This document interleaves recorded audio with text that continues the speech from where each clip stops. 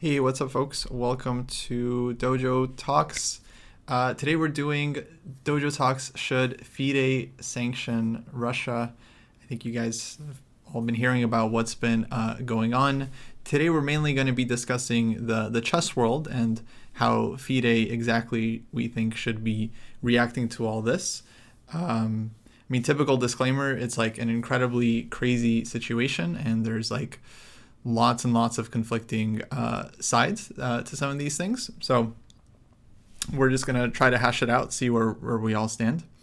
Before the show, Jesse was asking me just to kind of give a brief, summary of my connection with Ukraine, and I figure folks are interested. So I was born in Kiev, and my family is from there. Both my folks' parents are from there. Fortunately, most of my family is in the United States. I do have an uncle and his family that are in Lvov, and that's obviously, incredible bummer, because he actually used to live here. Then they immigrated back to Ukraine. So I did definitely know him growing up. But of course, just the whole situation, even without that, just the whole situation is like incredibly depressing. I've just been like nonstop looking at news, doom scrolling, feeling very bummed out. Like, what am I doing here? Like trying to help. It was really cool that we raised a ton of money yesterday with the charity stream. I think the dojo community really came through. So I'll just say that people really put in some amazing support, and we got donations from like Ben Feingold and Jakob Agard, and people were fantastic, and we raised over 11,000, which it's not nothing. So I think it was at least something we can do. So I feel better about that now. But situation has been incredibly messed up, obviously. Okay, how old were you? Oh, when I immigrated, I was 10 months old, super young. Okay, yeah. So I don't feel like a strong national identity with Ukraine or anything like that. It's just a very sad situation, that's all. Right. I want to add my own really tiny forward to this episode as well, which is normally we don't talk about things that have the potential to get people as upset as what we're talking about today. So, I think the most upset people have gotten was when we said that maybe some people had talent for chess. No, they were pissed. That really got some people going. Yeah, Jesse knows that really pissed some people off. But like on a week by week basis, when we say here's how to use your time management, or here's what you should do with short draws, it doesn't normally touch the coconuts of our listeners. There's some danger today that we may say some things that are upsetting to people, and I just want to say that's possible, because we are going to sort of be talking about political issues that go beyond the chessboard as well, necessarily, and that's often very, very sensitive. So we don't mean any harm by any of this. We don't want to upset or hurt anybody, but I think all three of us think it's better to talk about stuff than to avoid stuff. And I don't know, I shouldn't talk for you guys, but that's my take. I think it's worth talking about these things, and it's more useful to be open to other people's opinions than to be upset about other people's opinions. Well, I'm not planning on upsetting anyone today. I'm just going to give my viewpoint, and I'm just going to make it rational, and I'm going to try to be as understanding as I can to people that might not agree with me. Mm-hmm. Okay. Well, Kosti, give us your spiel here. Give us your 2 cents on the issue. Well, let's break it down, and then maybe we'll start with the first point. So the timeline of this has been really dramatic if you're on chess Twitter. Basically, of course, the invasion started like several days ago, and then there was like 1 or 2 days where FIDE basically didn't really say anything about it, and they were getting called out a lot for not really condemning it. And they had this like emergency conference or whatever, and they started releasing some sanctions. So the first thing they did was they they just canceled the upcoming Olympiad that was going to take place in Russia, which that was like one of the first things people were calling for. I believe Nigel Short even said like he suggested it on day one and then was kind of shot down. Then 2 days later, they ended up doing it. Yeah, that seemed like a very logical step, and now they're trying to figure out where to hold the Olympiad. But then, I mean, I don't know, maybe the situation was, you know, greatly escalated by Karyakin himself, but even without him, I mean, there was lots of people calling for FIDE to start banning Russia just from all international tournaments, banning Russian players, of course, disconnecting from Russian sponsors. People are calling for the resignation of Dvorkovich because he is, of course, close to Putin. How close exactly, like, I have no idea, but clearly, you know, they have a relationship. Yeah, I guess so we kind of wanted to go step by step, right, and figure out what exactly should FIDE do on all these points. I mean, I assume the Olympiad, what do you guys think? Good or stayed in Russia? I mean, kind of no option. No option, right? Right. So the Olympiad is a little bit different because there we're talking about not just sanctioning Russia, but the safety then of the players. Right. So that's already like there's reasons to just simply logistic reasons not to do it. I think for me, it's kind of a bigger issue question of all these things of like to what extent should FIDE be willing to sanction states and or individuals for their actions regarding a geopolitical conflict, right? And let's just say, as you guys, we said it before the show started, it's the first time. There's definitely been other very hairy situations. Most recently, Azerbaijan and Armenia. They could have done something about that. They did not, right? And those guys have been forced to play against one another to their incredible mutual hatred. We've had a bunch of Islamic countries being forced to play with Israeli players. Right. Also very difficult, you know, and so there's been all kinds of other previous situations in which no sanctions wasn't even a thought on somebody's mind. Yeah. Right? I mean, the U.S. just left Afghanistan, if you want to talk also things that are in fairly recent memory. I mean, the U.S. was occupying Afghanistan until very recently with, you know, active military actions. But yeah, I can't think of any time that FIDE has done any sanctions. So this is a whole new world. Right. Yeah, and it's particularly new to sanction a player directly. Yeah, the other big thing that they announced was that they're going to have Karyakin and Grandmaster Sergei Shipov, who is a very popular commentator, for, I guess, their comments on social media supporting Putin and supporting the war. And now people are also calling for Karyakin to be like removed from the candidates, stripped of his GM title, just like all kinds of stuff. And that's other reasons to be stripped of his GM title. Also true. but it's like it feels like it's all part of it, right? So yeah, the other question is like, does FIDE really have the right to kind of do something to a player based on? Because I mean, to me, some people are saying like, oh, he shouldn't be punished for his views. I don't think that's what's happening, and it's not. I don't think it's like a view, right? It's like he's just supporting war. He's supporting murder. It's like he's just very, very wrong about the facts of the situation, and so he's supporting some really indefensible acts.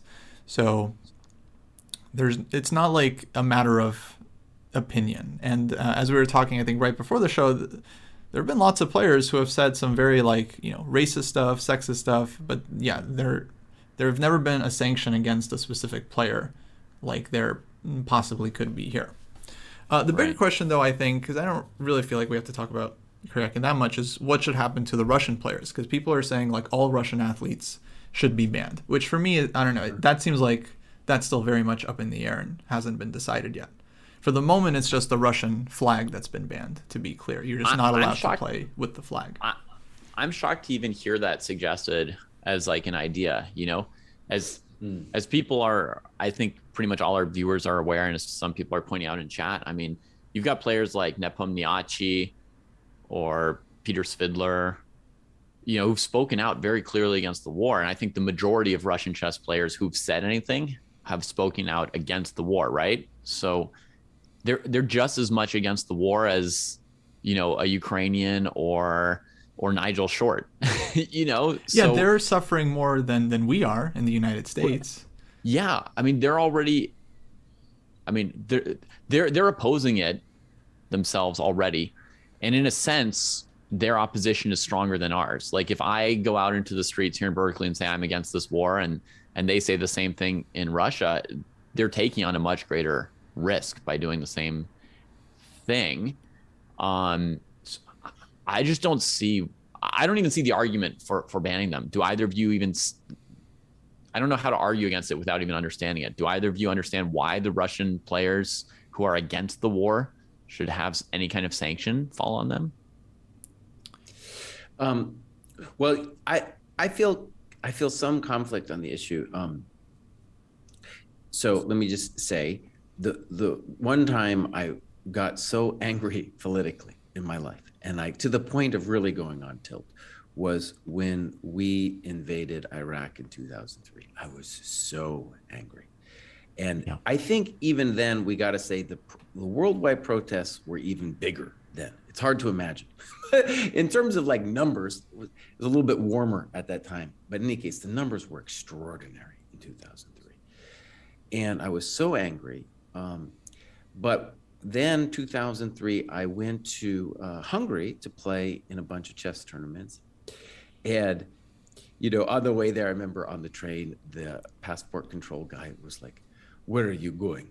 Baghdad?" He thought it was funny. I thought it was kind of funny, but it also had an edge to it. In any case, but then as all these tournaments I went to, it was simply always the case that I was seen not as an American, but just like as a chess player, and that the stuff that the country I belonged to was doing, that I wasn't in any way really responsible for it. So I have that memory of not being persecuted for basically a very similar crime that Russia is now doing right now. And I have a lot of sentiments for the idea that chess players have a kind of a brotherhood.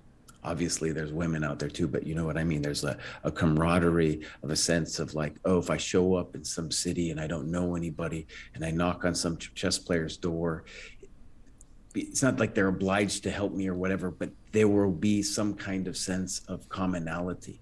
And it's an amazing thing. It's an amazing thing throughout the world. It's really incredible. Sometimes I take it for granted because it's been part of my life for so long. But I'm sorry, just to interject, but it's happening now. There are lots of chess players that are living like Poland or Europe, and are like, yeah, any chess players are welcome to stay with them. That's like all. Yeah, no, it's very beautiful. So I have so that's the side of the argument which says to me like, no way can you do it. On the other hand, what's going on now in terms of the world's response to Russia is that everybody in Russia is getting the squeeze. So for example, when we talk about FIDE, almost every time FIFA comes up, the World Soccer Organization, because it has a very similar organizational structure, very similar level of corruption. But they have taken away the Champions League from St. Petersburg. And then now, say, for example, Poland began by saying, they're not going to play the World Cup qualification against Russia. And now FIFA said, no, you can't even play the World Cup this summer. That's a huge, oh my gosh, massive similar thing that I think is going to start happening in FIDE. It's already starting to happening in FIDE with the Russian players. Now, we're talking about the timeline. We're talking about like FIDE has already condemned Karyakin, and now If you imagine a similar move to the World Cup being taken away from Russia, it would be this very similar thing with Karyakin not being to play the candidates. Very similar thing. So, but what's the argument for it? Why would that make sense to do it? So I'm not, where I feel conflict is what's happened is in the last 4 to 5 days, the amount of pressure of economic, sport, and sport is just one small piece of it, but it's a thing that's been put on Russians and Russia is so extreme. It's so extreme that if we imagine back in 2003, if the screws had been placed, obviously I wouldn't have liked it.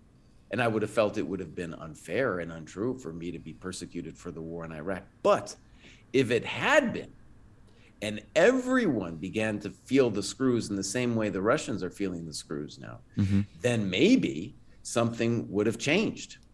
And honestly, it would have been to our advantage if we could have admitted our mistake earlier rather than later. So you're saying like if we just look at the chess world, it's like, oh, 3 Americans don't get to go play in a chess tournament, big deal. But if it's part of a widespread kind of thing where some other dude can't do his business trip and some other woman can't like meet with, you know, is told like, oh no, you can't work in the London office as like, you know, you can't do like a semester here. You can't do, you know, professors aren't allowed to do their sabbaticals or whatever. Like suddenly you've got a lot of people in the US who have the heat turned up on them to actually do something about what's going on in the US. So like maybe you walked in one protest or something like that, but now it's like your livelihood's at stake. You feel it more. Maybe you do more than that. Right. Actually, interesting example in recent days. I follow Chelsea because we have an American player playing on the Chelsea team. And Roman Abramovich, who is one of the oligarchs, owns that team. And because of the pressure, he's had to step down as the head of the club. And then his daughter said some stuff. And then all of a sudden, he's flying out to the talks right now to be part of the talks. Now, would he have been part of those talks if he hadn't had the kind of pressure which touched his coconuts enough to have to at least abandon not only the club, but maybe the situation he has in London, which is where the oligarchs are keeping their money, which is not in Russia. They're not keeping their money in rubles, I'll tell you that, right? So that kind of pressure is the kind of example I mean of like a universal pressure that suddenly gets pushed on a whole country, which you could call it unfair, but it might be the kind of thing which really puts the screws and actually ends the matter.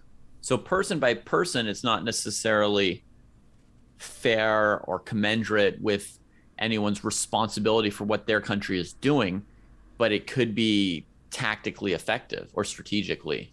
Right.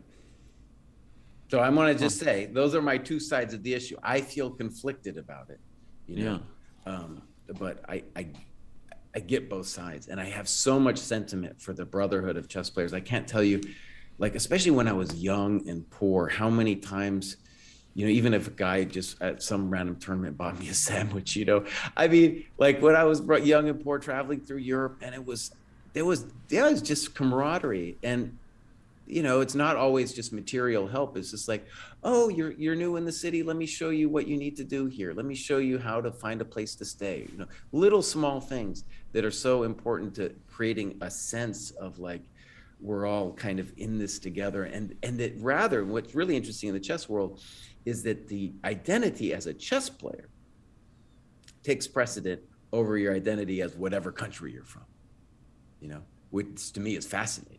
This is a fascinating thing. Yeah. So I feel like you guys kind of nailed the kind of both sides of the thing.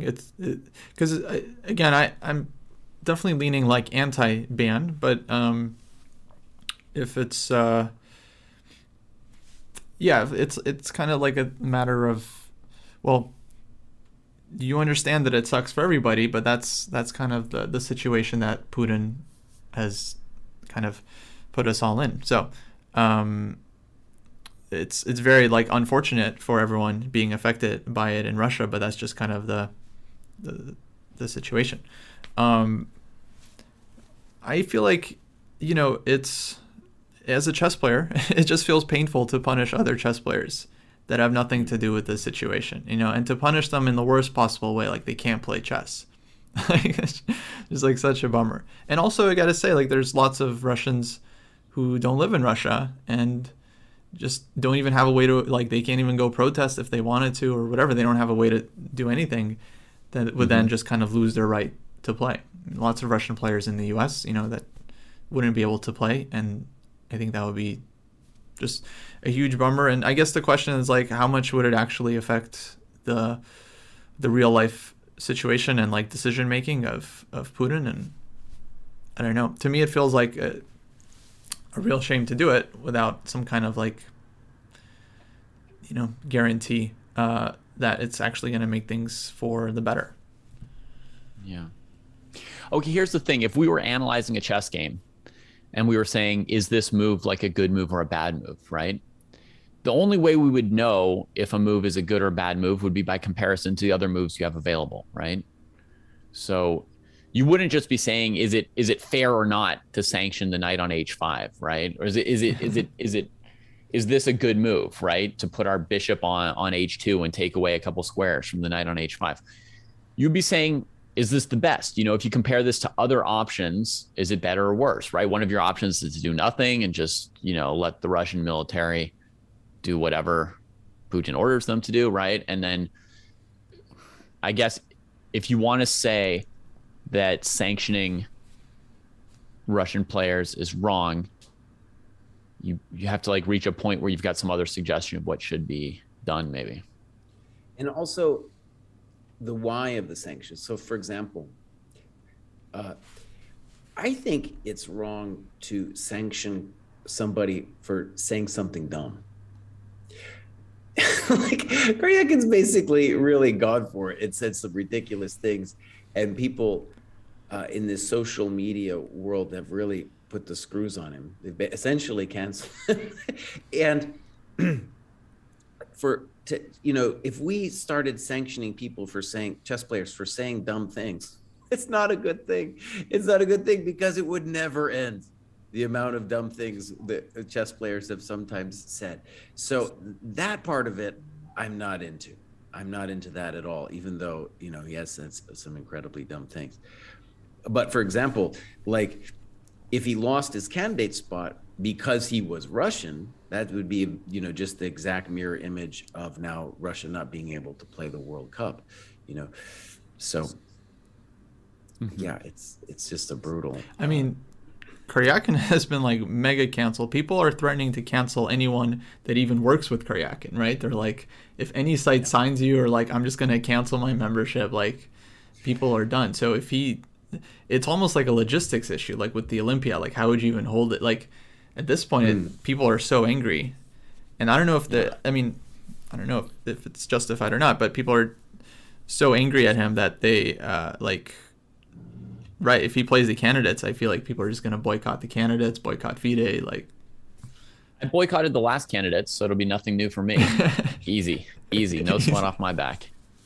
I think one thing too that was just kind of an obvious thing that has to be said is one of the differences between now and 2003, I think, comes clear in this little anecdote. Is, so when I was in Hungary, there was a British GM there, and he was like pro-Iraq war. It was kind of surprising.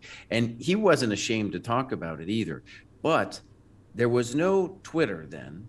And so what is he going to do? He's going to talk to like 5 to 10 people. Well, Karyakin really broadcast it, man, to gazillion people. And then all of a sudden it's like a fire, So it's like, that's when this thing of opinions being controversial becomes like, people feel like they have to be punished then for the opinions. Whereas previously, if you had a dumb opinion, not that many people would know, Mm-hmm. Yeah, FIDE wouldn't sanction world. You based on hearsay because somebody at a tournament is like, I overheard him saying this, pro-American imperialist stuff. And, I want him sanctioned by FIDE. Yeah, and there just wouldn't be enough people to be mad at him to get the motion started, Yeah. Yeah, I think another thing to ask about this like sanctions is where would it go? Like what would be the logical conclusion of it if you extended such a policy to other situations? Because there have been other situations where it hasn't been applied, as far as we know, any kind of FIDE sanctions, right? So if you said as long as the U.S. is occupying Afghanistan, Americans can't play in any FIDE tournaments, right? And do that to every military conflict in the world. It's interesting because you kind of, and you do this to stuff other than chess, right? Because I mean, Jesse's idea isn't just like, oh, let's get 3 chess players, right? He's saying like, if this were the tool, it would mean that the whole international community would be just slamming just across the board sanctions against any country involved in military conflicts. I mean, it would basically be a way of telling the world, like, we can't do any economics or any trades or any sports or entertainment or anything until we've stopped war, right? It's kind of that would ultimately be where it would lead to. It would be like, you can't do any of your stuff until you've taken care of the real stuff. Right. I mean, that seems like, I mean, honestly, it sounds like a great system. Of course, it would involve things that are much bigger than chess, like finances, traveling, all this stuff. So yeah, Of course, at that point, I would think, like, number one, that people might not care about chess as much anyway, since their whole country is being shut down. Yeah, we'd be a tiny footnote. Right.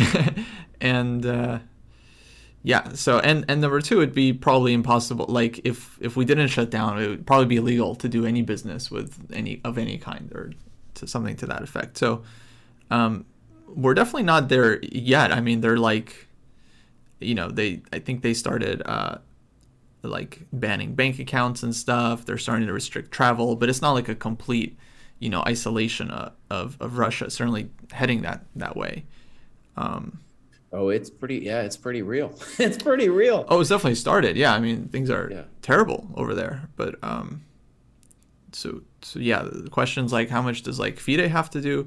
It's very weird. I mean, I'm sure it's really tough for them, right? They just wanted to like run some candidates tournaments. They didn't want to have to deal with like this whole thing, I mean, it's insane.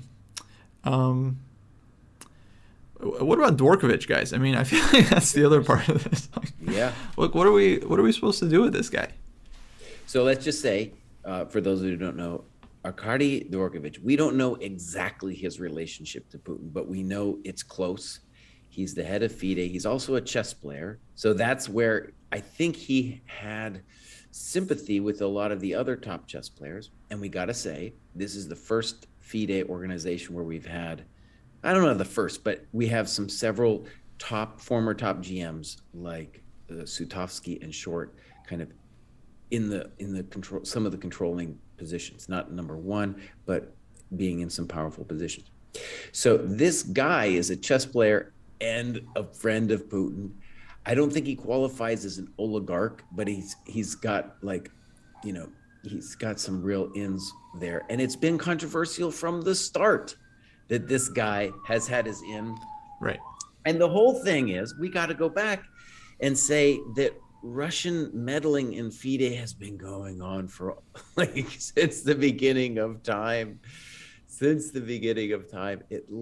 least, I mean, you got to take it back all the way to the Botvinnik Bronstein match, I think, to start talking about. I mean, it's such a long history of them messing with various things within the FIDE organization. Yeah, even the last election, there was a chess-based article just a couple of years ago about how essentially the story was like that Putin himself called the prime minister of Israel and told him that like Israel has to vote for Dvorkovich, or like something to that effect. Basically just like... Yeah, basically there was like a whole press that went through the Russian embassies, through official diplomatic channels to many, many, many countries, to their diplomatic liaisons saying, you need to go to whoever's running the chess federation in your country and pressure them to vote with Dvorkovich. So that article seemed pretty convincing that Putin's regime had put some effort into trying to have control over the chess federation. That was a goal for them that they put an effort into. Out of it, they get Dvorkovich at the helm. But here, I would say FIDE is taking a really hard line against Russia so far. So it's like, Putin didn't get his money's worth out of that appointment somehow. Well, and I think the other thing to say that we got to say that's important about this topic is, I think in many countries, like let's say we were talking about chess players getting banned in America, would the U.S. government even know about it? No. But if Karyakin gets canceled from this tournament, will Putin feel it? Yes. Will it be decisive for Putin? No, but he will feel it. Karyakin has been given like essentially the Medal of Honor, the Russian equivalent of the Medal of Honor or something like that. Mm-hmm. He's met the dude. There's numerous pictures of him with Putin together.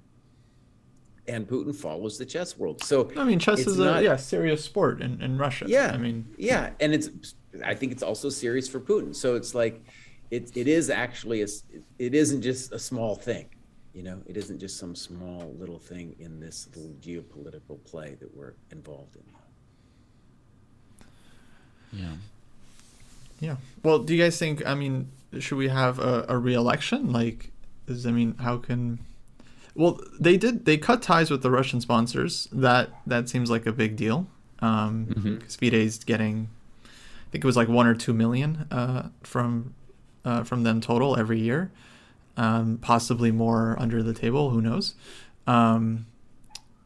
But so that seemed good.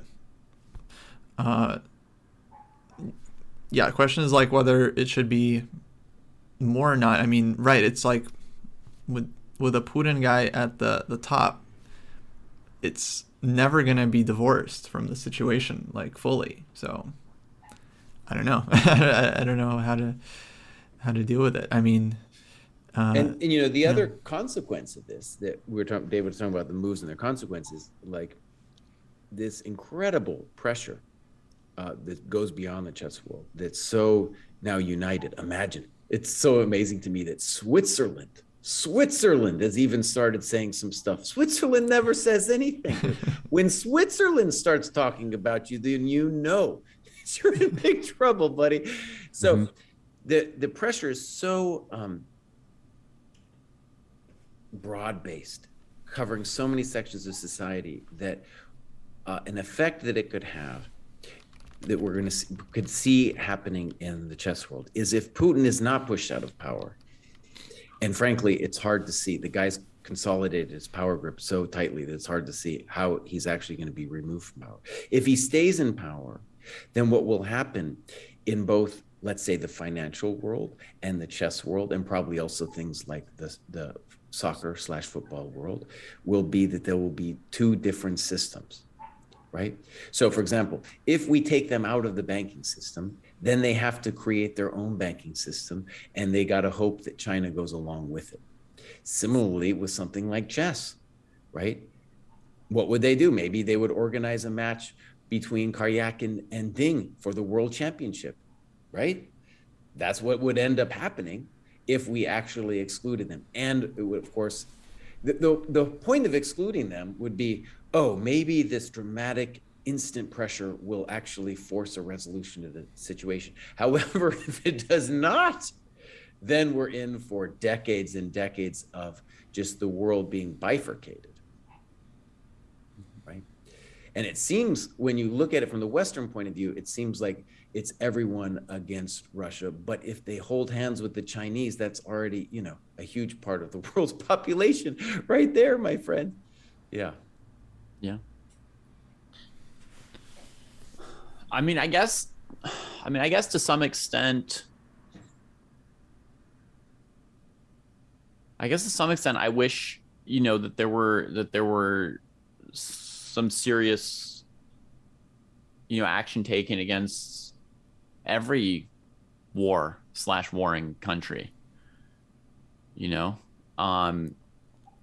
When it only happens here,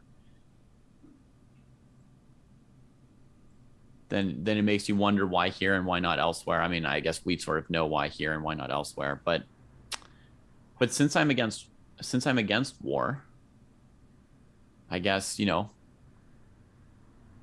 guess the lack of action on other events doesn't give me a reason not to do it here. It just gives me a reason that, like, maybe you should have done it on all those other situations too.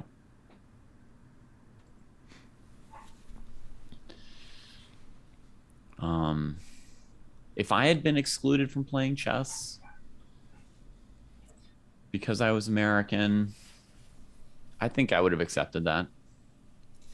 All right, Kostya, we got a breaking news alert. We got a breaking news alert, buddy. Oh no. Karyakin has tweeted at you, buddy. Oh no. I was hoping he wouldn't. Yeah. He did, buddy. No, this guy, he's on full tilt. Well, you got to understand. Look, one of the things that I just want to say, I'm going to read this tweet a little. I haven't even read it yet. But the thing that I want to say is that a political shift in my own viewpoint of how I see politics has happened in the last couple of years, where I really feel like we think that we come to our political decisions because of rational thinking or something. We think that we have thought about things and we come to these decisions. More and more, I just come to think it's a tribal thing. You believe the things that your family and your friends around you believe. So for Karyakin, he's got this world that's been created being by close to people around Putin. And so he's got this worldview. And now, because the guy has so many international contacts, he is forced to either go into a hole or defend himself. And the more he defends himself, honestly, the worse it gets. All right, here it is, buddy. Well, look, it's about you, buddy. Have you also collected money? By the way, Kostya raised a bunch of money last night along with Agard, the famous trainer. Have you also collected money, Kostya Kost, for the residents of Donbass, whom the Ukrainian army has been bombing for the last 8 years? You can come there and go, for example, to the Alley of Angels, which was built in honor of the children of Donbass who died from the shelling of Ukrainian ... Oh, Ukrainian ... because he kept going. He kept going. Ukrainian criminals. Is it still funny, Kostya? And everything is over. After everything is over, I will donate at least the equivalent of $10,000 of my money to the residents of Donbass affected by the war. And the last, hello, Kostya. Don't call yourself, a professional chess player. And he starts talking garbage about your rating. Oh, man. Yeah. Whew. Wait, that's great. Oh man, I got him to donate $10,000 to people that are in a war-torn country. Yeah. He said after everything is over. So I don't know when it's going to be over. But yeah. Yeah. Well, I mean, also the timing of this suggests that he's listening to to our talk so far and doesn't like what we have to say, or at least doesn't like what Kostya has to say so far. Maybe. If anything, he matched the donation. That's awesome. Look, guys, a lot of people have been tweeting at him. I didn't even want to, but I mean, it was for charity. It was for a good cause. I normally actually really don't like dunking on people that are being kind of buried on social media. So, but we raised thousands of dollars, I think, on the promise of that alone. So, I had to do it. And now he's donating. So I think this troll fundraising is a big industry. People should look into it. I think there's a lot of potential in this. The guy's on tilt, dude. And I think I think you got to understand, when your worldview gets challenged and you can't rectify your own sense of what's going on. And then, he's on so much tilt, dude, that he went and looked at your FIDE card and your age and all yada yada. Yeah. That's full tilt, dude. That's full tilt. And then he attacks you personally. So it's I have I don't know if it's called sympathy, but it's kind of like this. And here's a chess metaphor that I think is oftentimes when I'm analyzing my games, I realize often what happens is you think you have, let's say, a clear advantage. You think you really do believe it. And then you're looking at variations, looking, and all of a sudden you realize it's very difficult to find that clear advantage. Maybe you got nothing. Maybe you have nothing. And then you start spending time on the clock, and then you start looking for the weirdest ideas to try to justify, to try to get what you think the position should hold. And there's a cognitive dissonance there that's going to take time for you to that's why people tank and also when they tank and then they make a really bad move. So the cognitive dissonance is so powerful that it takes a lot of struggle for them to then match the reality of the situation with what they think the reality should be. And when I see someone going on tilt like that, that's what it is. And we've all been there to some extent, whether it's politics or the chessboard or whatever it is. We've all had that cognitive dissonance situation. Yeah, definitely. I've said some very stupid things on like Facebook and Twitter, and then I look back at it, and it's like, honestly, the social media thing is like an addiction in and of itself. It's like, right, you say something, people say back at you, especially when like, yeah, you're interacting with a lot of people. It's so easy to get hyped up in it. Yeah. Yeah, $10,000 is now 1,000,000 rubles. Yeah. I don't want to go after the rubles because that affects a lot of people, not just Koryak. At least he promised it in dollars. I feel like 1,000,000 rubles. Yeah. Well, I predict Kostya's not going to answer. Oh, he will. He will say something. Maybe I'll raise more money. Yeah, if you raise more money, you'll respond. No, so I just want to say, I think it's really interesting. I think I was very surprised that FIDE in particular took such swift action. I mean, we're talking, it's a matter of days. And I think it goes along, too, with the European sentiment that is so outraged. And honestly, I think what is really driven by is this is my just personal take on it, is the reason it's happening so fast the response to is the scar of World War II is so deep in Europe that people are losing their minds over this. And also, just in terms of historical memory, it's like people talk about Russian losses in World War II. They were all in Ukraine, or not all of them, but like the Russian losses in World War II were so extreme. And then much of that was Ukrainian soldiers, then part of the Soviet Union. So it's like that historical memory, I think, is what's making this so quick and urgent that in other cases wasn't, right? It wasn't, the idea didn't even come up to start taking chess players out of, say, the World Championship or sanctioning what they're saying. Didn't even arise. Yeah, it's very new. Yeah, again, I wish I had more to say. Honestly, I'm just like very conflicted. I don't know what should be done. I heard reports that the International Olympic Committee is considering a ban on all Russian athletes. And I guess that's one detail we didn't really mention is that like the Russian flag was already kind of banned because of their previous Olympic fiasco. We should mention what that was, is that, and this is one of the reasons actually it's kind of important to talk about banning chess, is that in the United States, the government does very little to help our athletes. But in Russia, they are engaged in active cheating measures with doping. There's a great documentary called Icarus that talks about the Soviet doping regime. It is intense. That is why they were banned from at least using their flag in the Olympics. And it also shows the lengths to which Putin is willing to go in the sporting arena for the Russians to win, which is really an old school Soviet playbook of like, oh, if the Russians win, then it shows something about how our state is great or something like that, right? And so this move against the Russian chess players is a move against Putin himself. We're part of this. All of a sudden, our little chess world is part of this bigger drama. Yeah. I just feel like, I guess here's something that I feel about it.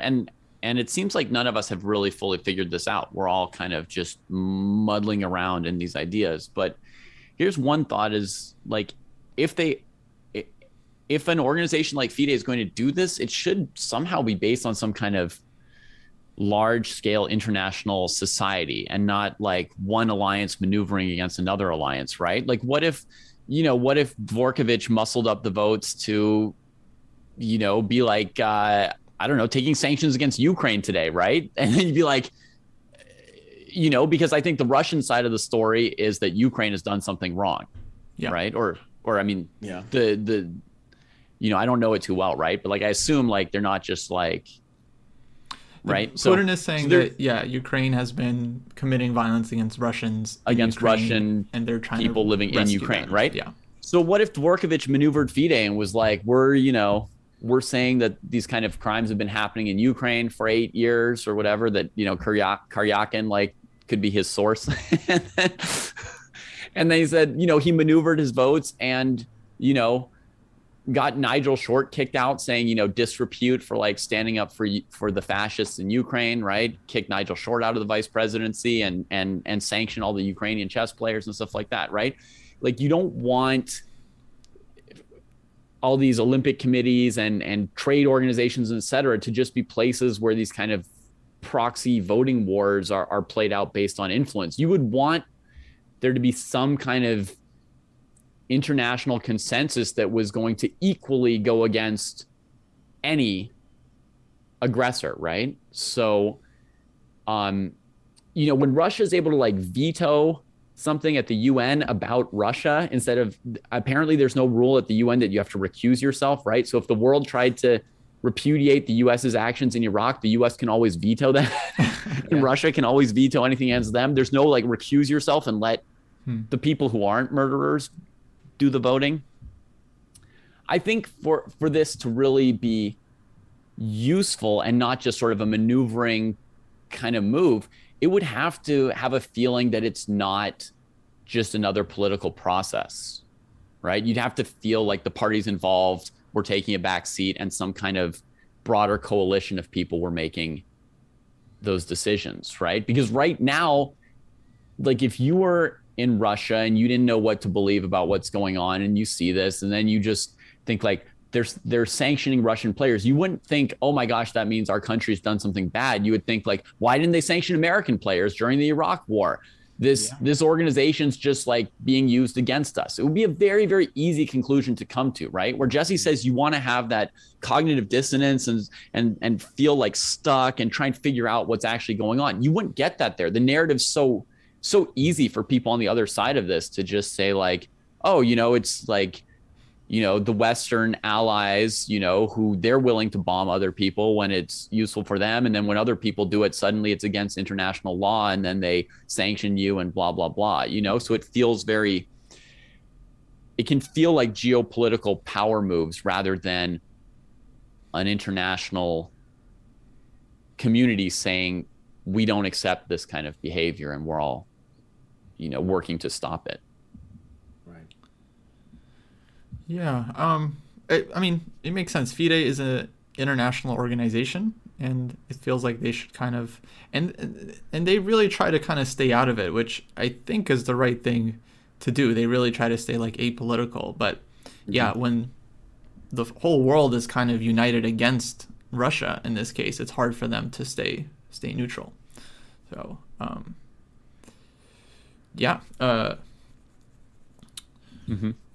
Again, I don't know what what should be done.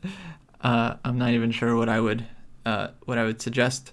It seems like a good thing that Dvorkovich isn't able to just completely, control everyone around him. And I have to say, just like from what I've heard, like on a personal level, people like Dvorkovich. Like they like working with him. They think he's a good guy, chess player, etc. It's just the connection to Putin is insane. It's just very concerning. So yeah, I would hope that FIDE is an organization that has some kind of it's not run by a dictator. Hope that it has some democratic values, and it seems like they do. It definitely doesn't seem like they just do whatever Russia wants them to do. But obviously there's some influence there. Okay, well, we'll keep tabs on the issue. Maybe we'll talk about it again. Hopefully it's going to be resolved soon. At the moment, I think today is the worst day so far. In terms By the way, as far as singling out players for sanctions, apparently, FIDE has a clause about by bringing the game into disrepute. That seems so general and Who vague, down? right? What about sexism? What about racism? What about anything, Yeah, right? too So much. I don't know how I feel about that tool in the shape it's currently in. No, and right. And who's to decide? No, it's totally, it's a really tough one, man. Yeah. And even if we feel like it's the, that if FIDE, let's say Karyakin loses his spot, it would just be such a nuclear option for the chess world if he were to lose his spot in the candidates. It is, let me just say, it is so hard won, these spots in the candidates. It is a huge deal. But if he lost it, I mean, it might feel good because we feel like this war against Ukraine is terrible. But on the other hand, like, who gets to decide? I don't trust that. I don't like I don't like some committee from FIDE, one of the most historically corrupt institutions on earth, that they would get to decide when someone says something wrong. No, please, no. But I don't know. Yeah, I don't know. Yeah. So like my take on those kinds of things, and I'm not an expert on cancel culture, but I think it's cool if millions of chess fans don't want to watch Karyakin play. I think it's fine to cancel somebody if you feel like canceling them, right? I can choose whether or not to watch a tournament or a player, and each of you can do the same thing. I don't know that FIDE can be picking people based on who said something too bad or not too bad, and then they're allowed to play chess or not according to FIDE. I think it's fine for the fans to cancel them via the organizers. Yeah, we've never seen that though either. There's never been any precedent of a fan movement. I mean, I think that people should get canceled for short draws by fans via the organizers, right? The fans should stop watching those tournaments, and then the organizers won't be able to get sponsors, and they'll have to invite someone else. So I'm fine with that if that's where people vote with their eyeballs. Yeah, but that's separate, of course. That's like private tournaments versus FIDE. FIDE can't, they can make rules against quick draws, but they can't they can't cancel people if they're not playing interesting chess. Right. No, I just mean in general, I'm okay with, people generally making choices, but I think for FIDE to be saying who has or hasn't thrown the game into disrepute is pretty, tricky water. Yeah. There should be some other standard than that, something more clear than that, I think. Yeah. All right. Yeah, weird situation. I don't know. We'll keep thinking about it. It's like, yeah. I didn't really think we would come to any like huge conclusions. I was surprised, Kostya. Right. I thought you guys were going to be full into the cancellation. I thought I was like, I'm going to be the guy who's going to be saying, there's two sides to this issue. I thought that's the way it was going to be. But no, we're kind of on the same page. No, it looks like none of us really figured it out as far as I can tell. I do think that whether it's chess world, just beyond the chess world, that the blanket pressure on Russia is new, and it's so powerful, and the unification that it's then caused, like the help from the outside world has caused unification, or has helped unification within the Ukraine. And that resistance within the Ukraine, now funded from abroad, oh buddy, it's a real thing. It's a very powerful animal all of a sudden. And the pressure within Russia, economic pressure especially. Oh man, like at the moment, imagine you're some kid and you don't have that much money, and now all of a sudden you're not going to be able to buy the new phone. Forget buying a phone, buddy. Forget buying some internet router. It's not going to happen. You're not going to be able to afford it. So all this stuff that you take for granted is all of a sudden just going to go away. Well, that's pressure. That's real pressure. Yeah. Also, guys, sorry, I just want to bring it up because there have been so many people bringing up this point, like, well, what about like America? America did this before. Why wasn't America sanctioned and all this stuff? And I don't know, like, a lot of people bring it up. A lot of those people, I think, bring it up genuinely. A lot of those people, if you click on their Twitter page, you see that they're just pro-Putin. and they're just bringing it up because they're trolls. Maybe they're just Russian bots that have been around for several years now. So, but there are, I think, real people making this point as well. So I feel like we should maybe discuss it a bit. My feeling, it's like, that's a good point. Maybe that should happen. Like, maybe if there's an international consensus and a condemnation on Russia like there is now. I was 10 years old in 2003. For me, I didn't have the capacity to really think about it seriously. I actually remember seeing like the anti-war protests, and I remember feeling like, I don't know, I felt like the media made it seem like a normal thing. Like, yeah, every time the US does war, there's always anti-war protests. That's just what it's like. That's what I remember like about that time. And so I was like, yeah, okay, this is normal, I guess. And then, but obviously, I mean, looking back at it now, right, like, it's pretty clear, like, it was a huge mistake. So it was clear at the time too. I mean, I understand you were 10 years old, you didn't necessarily know, but like, it was really clear at the time.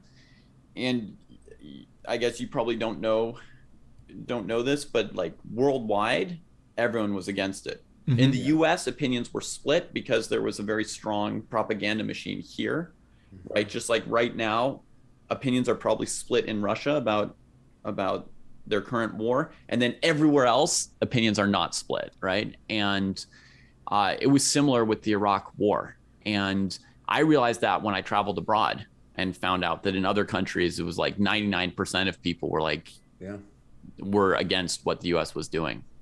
You know, and only here where our own propaganda was brought to bear on it was their mixed opinion. And that's why if you want to know something about Russia, you shouldn't read American news or Russian news, right? You should read like Botswanan news, right? And if you want to know something about Botswana, you should read Brazilian news and see how they treat it. You know, like you have to sort of step outside of the focal point where people are going to be making an effort to control opinion.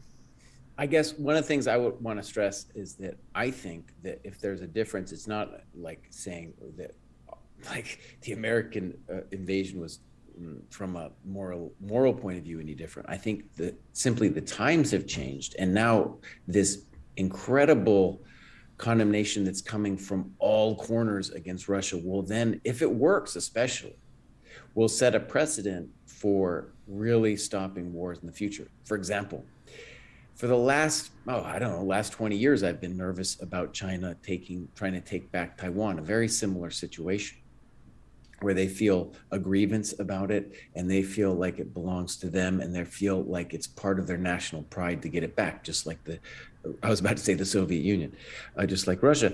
And for the last 20 years, it's been like, oh, maybe there's some American warship out there that might kind of slow them down or something.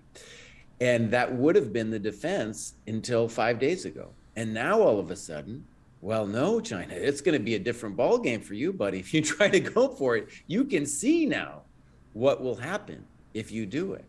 It's not just going to be some government actor that you're up against. It's a much bigger force, which is, I guess, a really cool thing. And when it comes down to then this question of what we do in the chess world, it's like, right, well, the chess world then, I guess, arguably needs to follow suit and do this incredibly punitive action in our own little corner of the world, so that wars then basically become so extraordinarily costly for everybody touching that war, in even a tangential way, that they are prohibitively expensive, right? In every possible way. Yeah. So yeah, it's a weird thing. And I feel like, well, you know, we had social media just a little while ago when the Armenia-Azerbaijan conflict was happening. Right. It's not like that didn't go, you know, very viral in the chess world, but somehow there wasn't this pressure on FIDE, I think, to do something about it in particular. Right. And I'm not exactly sure why that is. But yeah, it's a weird thing. I mean, it seems like this thing is like setting all kinds of new precedents, which maybe isn't a bad thing. It sounds like people are upset about a lot of stuff that's happened in the past, and it's like, yeah, maybe things should be different. The other obvious thing in the chess world I think needs to be mentioned is in contrast to, say, the Iraq War, here within the chess world, everybody knows people who are directly affected, whether they're Ukrainians or Russians or maybe even Poland. So it's like we know people at least tangentially that are now carrying an AK-47 in the streets of Kiev, trying to defend their country, and we know that these people are not soldiers by nature. No, these are just regular schmo dudes like me and you who are carrying an AK-47 trying to defend against some hairball like missile systems that are coming raining down on them. So it's like it's a very small world that we have, and we know these people to some extent. Yeah, so that's the other thing that's just like so different about, and what's cool, honestly, about the chess world is that it is so worldwide and the connections are so deep going between different countries. Even if it is just some time you played a guy and you analyzed the game with it after, or maybe you went out to dinner after with a bunch of friends, these people, right? It's a small world. Yeah. Okay, guys, I really enjoyed it. Yeah. Yeah. Thanks everyone for tuning in, and I guess we will cut it there. See you next time.